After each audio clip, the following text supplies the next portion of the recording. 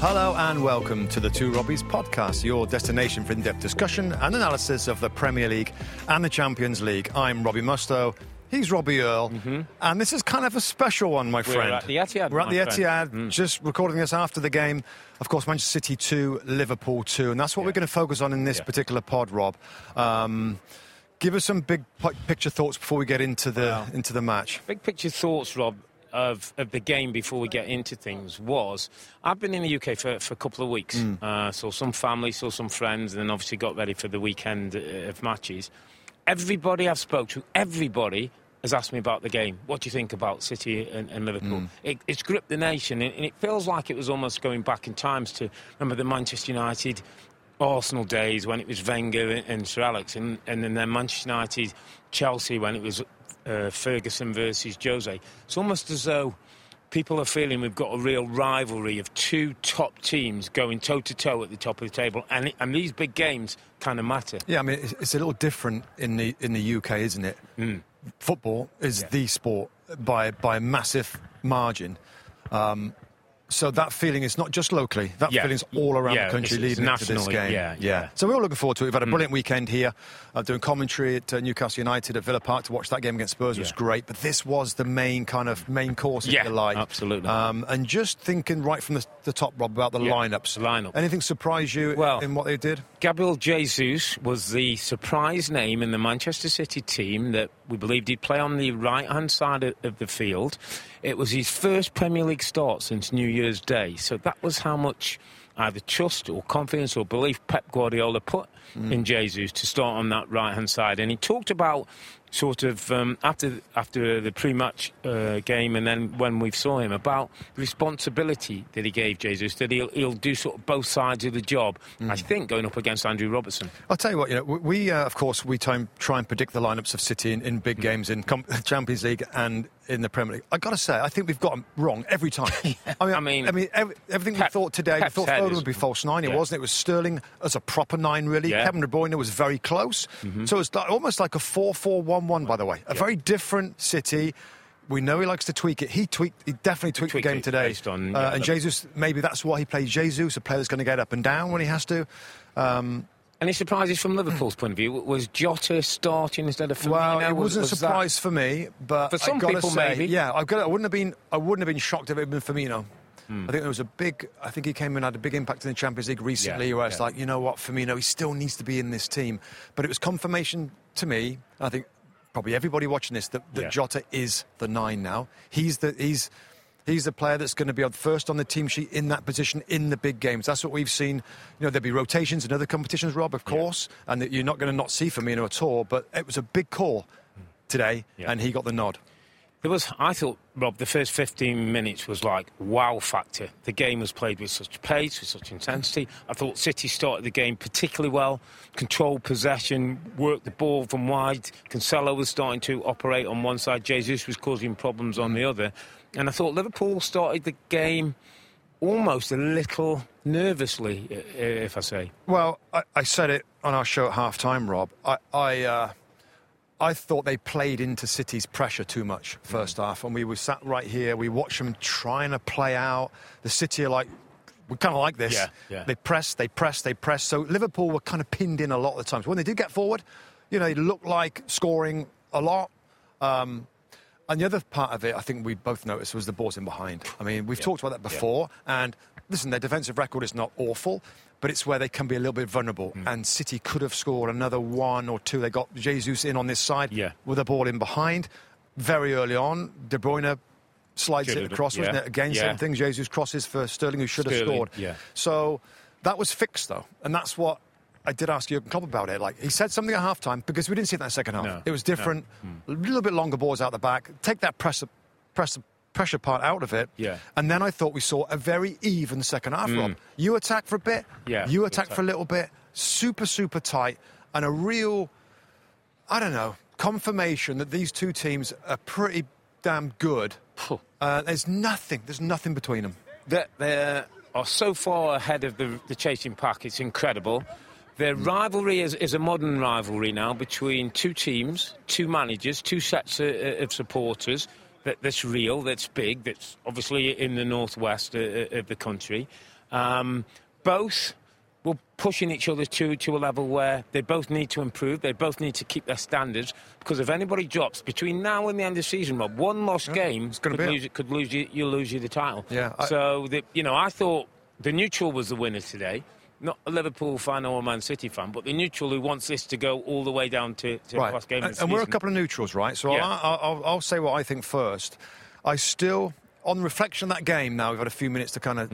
When you look back at the highlights and stuff like that, it feels like Man City should have won it. Today. A couple of opportunities. Yeah, probably. Maybe they should have scored more in the first half. Yeah. Riyad Mahrez from the brilliant De Bruyne pass there.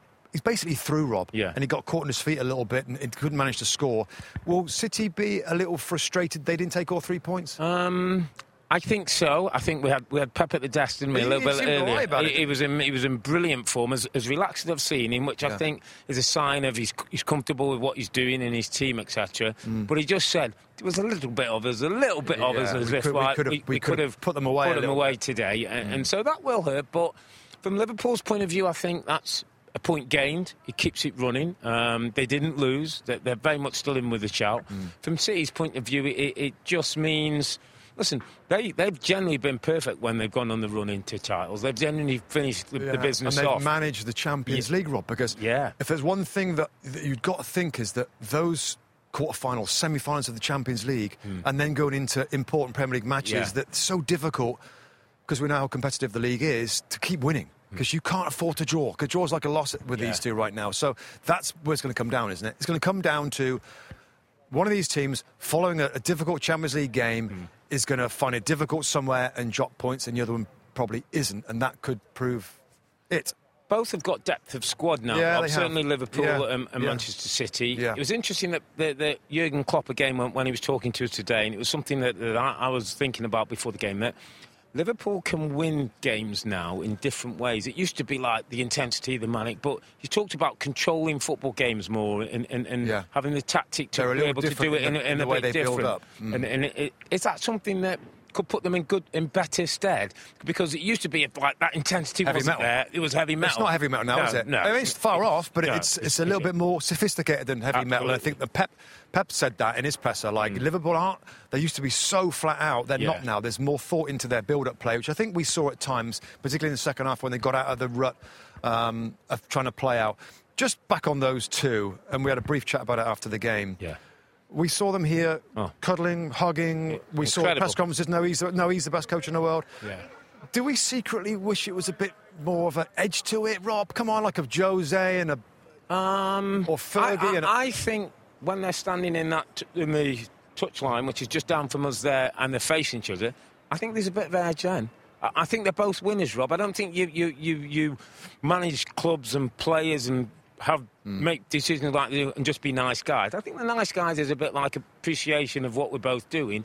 But I think when you get down there and it matters, both of these will do anything that's required to make sure that their team wins the title. Seeing them in the flesh, we talked about it. We've talked about these two sides. And it's so great, by the way, to be here and to see them, witness them. Yeah.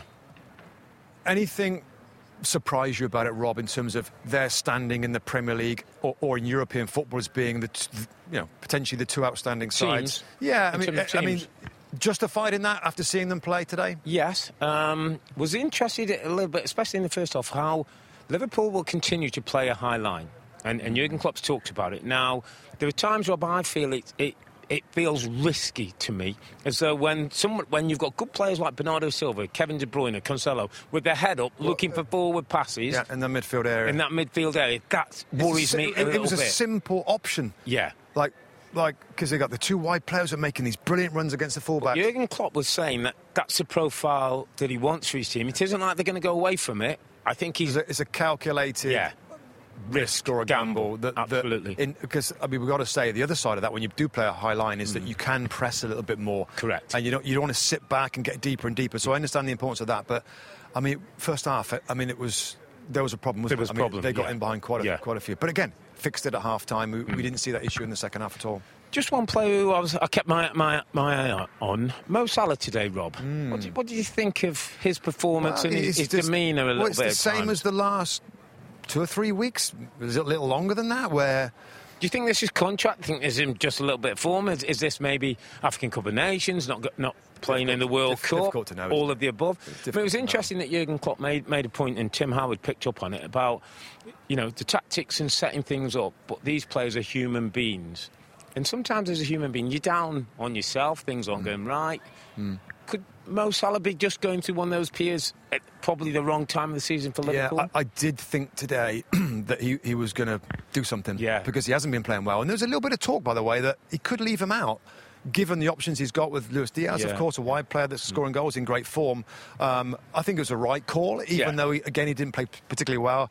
You've still got the player. You don't want to. I don't think it's the right time to sit him on the bench. And I know the options they've got. But yeah, he was, in effect, I mean, he just couldn't get into the game. No, he didn't do the stuff that you normally expect.